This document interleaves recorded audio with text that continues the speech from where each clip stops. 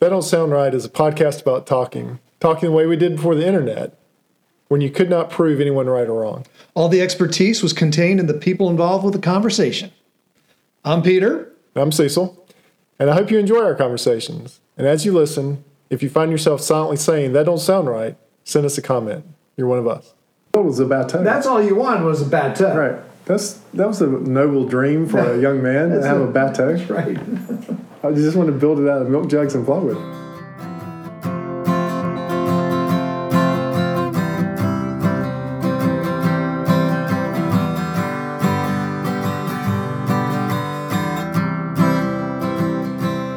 Hey, Cecil. Hey, Peter. How's it going? Man, we're here right before the 4th. I'm telling you, man. And, I'm getting ready to head down to Mississippi.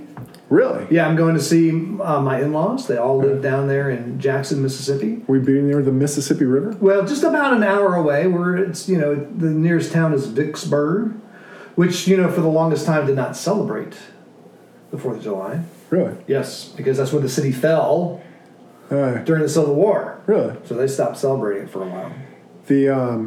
You ever been on the mighty Mississippi? I haven't. I've seen it. It's going there, but I've never been on it. It just reminds me of that podcast we did, the subject we did a couple. Oh, the Great Loop. The Great Loop.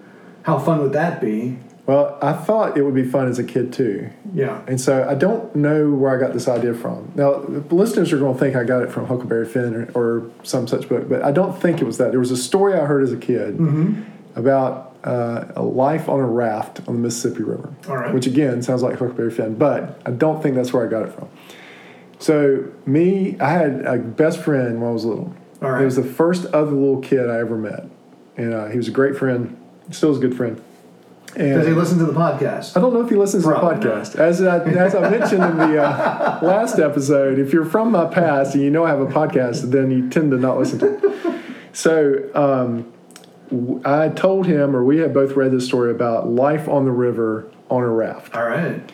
Now, keep in mind, we're pretty young. I think we're like 7, 8, 9, all right. somewhere in that.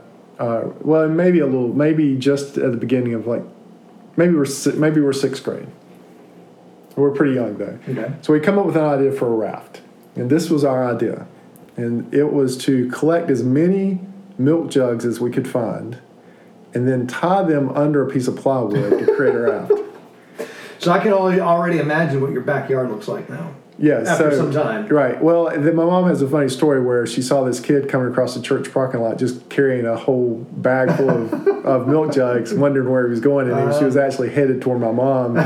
And she's like, "Why are you giving me those?" She's like, "Well, Cecil told the youth group to collect milk jugs." Oh, my. So we collected milk jugs, and these are the old ones where you could, you would screw the cap on the milk jug instead of having the pop-up thing like that. Oh, right. So it would seal. Yeah. So we collected milk jugs. I forget how many we got. Enough to cover the bottom of a standard piece of plywood. That's a 4 foot by 8 foot. 8 foot, right. So we get all these milk jugs together. We get them over to... That's got to be close to 50 milk jugs. We get them over to my buddy's house. And then we find long poles, like long sticks, because he had a very wooded area that he lived in. And we strung the milk jugs on there through the handles onto the sticks. All right. So we had several rows of sticks with milk jugs on them.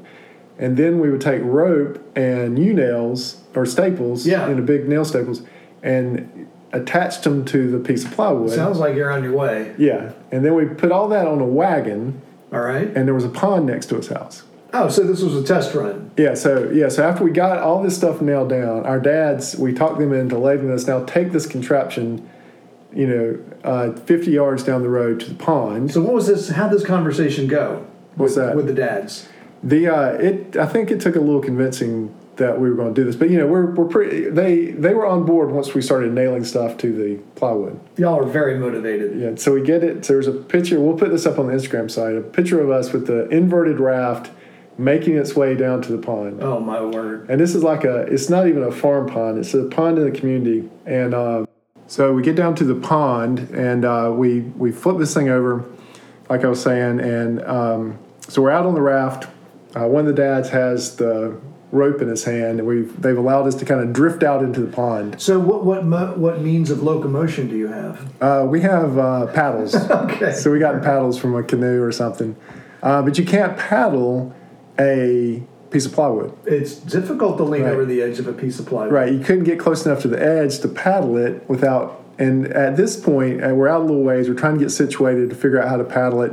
One of the sticks breaks loose, and so part of the raft goes under at that point. One of the sticks that's holding the jugs together. Right. It breaks off the plywood. Right, breaks loose. Okay. It loses its moorings from under the plywood and drifts off. And so there's actually a picture of one of the milk jugs way out in the middle of the pond from away from the raft. You've lost 13% of your buoyancy. Right. So there's one of it goes under. And so we're begging to stay out to continue the test. But, they're starting to kind of inch the rope back into there. But our dream was, that we'd create this raft that was big enough to support a cabin on it, a small cabin that we could, make our way down the Mississippi River or the Neuse River or some river out into the ocean and be free, on this adventure. But our early experiments showed that we needed better fasteners. You had more work to do. Right. And then it kind of died out after that. We never had a 2.0 version of the raft. My son, he's just a year out of college, and he had a similar dream. He wanted to float down the Yadkin River. So he started collecting pallets. Yes. And what else did he want to get? Oh, old rain barrels, or barrels that people would normally use for rain barrels. He had this dream of creating a raft. Really just one of those double pallets, maybe two of those, and strapping some 55-gallon drums. And he and his friend had this dream of at least floating down the Yadkin River. That's all. I mean, that's exactly what we had. It must be a common thread there that boys want to float down a river and make it to the ocean. I mean, that goes, like you said, it goes back to the Great Loop. Right. And I have a similar dream, I guess. Yeah. I don't want to be in a raft. I'd like to have a gasoline motor propelling me, or diesel motor propelling me around. Yeah. This was. I don't know where I got that from, but I had my big dream was to have the raft, like you're saying, like the one your son's talking about building, big enough to kind of live on. That's basically a houseboat. Yeah, basically a houseboat. I saw an inflatable one the other day where everything was inflatable. Even the house part? The house part and everything. It was an inflatable houseboat. It was an inflatable raft. I'm going to have to stop you right there and say that don't sound right. That don't sound right. It was like on an Instagram thing, and the platform was inflatable, and then they inflated the little house on it, and it had an inflatable bed. Was it for full-size people? Yeah. Not kids. This is not for. I don't think you maneuvered it. You just kind of had it out on the water, and if you want to go anywhere, that had a little inflatable, Zodiac boat that was with it. Oh, all right. Okay. Yeah. This was just kind of for living in one spot. I see. I didn't with something that's inflatable, I would think you'd want to be able to direct it in the right location. Yeah. Well, that was one of the problems with the milk jug raft. What's that? You couldn't direct it. I'm surprised you didn't have poles. That would have been good. Could you stand up on it? Was it No, they wouldn't let us stand up. We asked to stand up, and the people that were running the test with us would not allow us to stand up. But that was what I dreamed of, was standing up on there and poling down the river, and we never got that far. Man, that's how Huck Finn did it. Yeah, but then we lost our milk jugs anyway, so we were going under pretty quick at that point, or at least part of the raft was. I've been canoeing on the James River, and sometime in early or late spring, they have this thing called the Bateau Festival. Mm-hmm. Have we talked about the bateaus? No. Bateaus are a small barge. They're they must be about 10 feet wide and 20 foot long. I mean, they're pretty big. You can get a lot of people on these bateaus. Mm-hmm. And it goes back to the days of going down a river and then in a canal being towed by a donkey. But they have this Bateau Festival on the James River. Everyone brings their vintage, old bateau, homemade bateaus. I mean, these things they weigh a lot. They have to come in on a trailer. And they're big enough where people are having a barbecue on there. Really? They've got the gas grill going. Mm. There's smoke and there's music. They're dancing. I mean, maybe they're bigger than 10 by 20, but they're pretty big. Wow. That's all I was trying to build was a bateau. That's all you wanted was a bateau. Right. That was a noble dream for a young man to have a bateau. That's right. I just want to build it out of milk jugs and plywood. Well, maybe when I take my boat down the Mississippi River doing the Great Loop, you can join me. Yeah, that would be great. So you can float down. We'll turn the motor off. Just float. Just float. See what happens. I have been down the Mississippi partway. Oh, you have been on it? Yeah, I've been on it in a paddle boat. Oh, really? From where? New Orleans. Okay. Yeah, it was just a tourist trap kind of. Some gambling going on? No. Okay. There was some drinking going on. All right. I was not a drinker, but yeah, it was just a little. They kind of took you up the river a little way. You saw basically some refineries and that sort of stuff, and then they spun it around and came back down. Have you ever taken the water taxi in Savannah? No. What is that? Just there's an island right across from Savannah, and to get from the hotel over to the downtown area, you have to take a water taxi. Oh, really? No, I've never done that. But that's a big river right there. Okay. I guess this is the Savannah River. Probably, yeah. And it's quite a little adventure to go across that river on that water taxi. It's kind of a rough ride. Oh, yeah. Yeah. Yeah, it's not a placid little... It's not like the river. It's not like the water taxi at Walt Disney World. No. You're going across the No. They have to know what they're doing and kind of fight their way across and fight their way back across. Well, that's what I always wondered about the Mississippi is how you navigate that with all the weird currents that are going on. It was just a little bit I was on it. It's a big, powerful river. I mean, it's nothing to mess around with. Yeah, one night I was at a camp. It was Camp Cole. It's on the Bequemens River. It was right where it goes into the Albemarle Sound, or Palico Sound. And it's probably, I don't know, I won't say it's a mile across. I mean, the Mississippi River is mile wide in places, right? A mile wide? Mm-hmm. I don't know if it is. Really? I mean, if it would be, it'd be down near where New Orleans is. Yeah. But you could see, it wasn't a mile wide down there, was it? You could see the other bank. Yeah.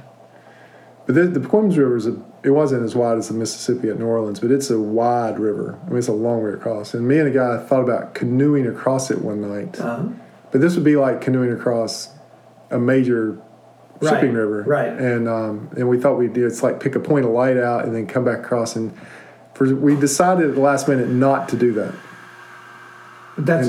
Yeah. I would look back on that decision. I'm like, why was I considering that? And thank God I didn't do it. Now I think of it, I have done something like that. So did you do it? We did it. Oh. So this was on the Magathie River in Maryland, where I grew up. Okay. You paddled across it? We didn't paddle across it. There was an island in the middle. And we decided to take this dilapidated rowboat, the four of us, across, and we were going to go over there and spend the night on the island. Right. So we get in the boat, and we start paddling, and then the oarlock breaks. And so we're actually we first start rowing. Right. And then it breaks, and now we have to resort to paddling. Right. And paddling a rowboat with an oar is no bueno. Right. No fun. But we get in the middle of the river, and we're thinking, a boat, I mean, it's a pretty busy river. Right. But it is late at night. It's like 9 or 10 o'clock. Yeah. But, a boat cruising up the river would not even see us and completely plaster us. Yeah. And then, just as we're thinking that, we see a boat coming. Yep. Then we start paddling hard. Yeah. That's what we're saying. So this is where they do actually there's shipping on this river on the Bequemens. All right, yeah. There's some big boats together, and like you said, at night they would never ever see you. No, they wouldn't even hear you. They wouldn't feel you. You'd be a goner. Yeah. There'd just be a thunk, and that would be it. I forgot what river it was down in Florida. We would go to when I was visiting some family in Pensacola. We went to this one river. I think because we would water ski on it. I wouldn't. I was a little kid, but sometimes a big boat would come up the river, and before the boat would even get to you, the level of the river would drop 3 to 4 feet. Oh, really? The water would just rush away from you. Go down. It would just go down the bank. Right. Because the boat coming up the river is sucking so much water underneath of it. Yeah. And then when it goes by you, then there's this huge wave and it all returns. Yeah, that's what I think people that don't live near big rivers don't realize. They don't understand that. And so, I mean, that's the whole thing about, I don't care if you're in a raft or in a regular boat doing the Mississippi, one of those barges comes up. I mean, what does that do to you? Right. How do you get around it? The displacement of those things has just got to be humongous. Yeah, well, we're going to have to do a little more research. I know I'm going to have to do a little more research on how to drive a boat in the Mississippi when a barge comes upon. So, that's, like, again, if you grow up around small river, you grow up around, like, the Yadkin, and the Yadkin's a powerful river. I mean, it's got a heavy current in it. Yeah. But you see these smaller rivers, and you're like, people can still get hurt on them, but people are familiar with that. But if you don't go to, like, where the Paquimans dumps into the Sound, or where one of these rivers dumps in the Sound, or the Mississippi River, I mean, they are big and they are dangerous, and there's a lot of current on them. Oh yeah. And you've got to know what you're doing to just like that war taxi. That guy's got to know what he can't just you can't just spear it across the river and come back. There's a lot going on there. Yeah, my father-in-law, he grew up in the Delta of Mississippi, and they would go exploring around on the other side of the levee. And I asked him, did y'all play in the river? You go swimming? He's like, oh, no, you don't mess with the Mississippi River. Yeah. You don't get in that river. Right. There's all kinds of weird stuff going on. Currents and debris in that river. Right. It put a hurting on you. Yeah. Well, just imagine even just some of the logs and stuff that could come through. Yeah. My dad worked in a mill up in Washington State, and just a river big enough to carry logs down it like that. That's a big, powerful river. That's a lot of water moving. And then just to get trapped by one of those logs, it's just dangerous. You'd be a goner. That brings us to our words of wisdom. Oh yeah. It comes from a rafting company. All right. That I was with one time, and they were describing. You had to wear your life jacket.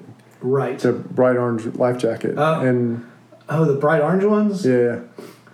Do you have a comment about bright orange life jacket? Yeah, so there's two things I decided as an adult I don't do anymore. What's that? So there's two things as an adult. The first thing is I don't ride school buses anymore.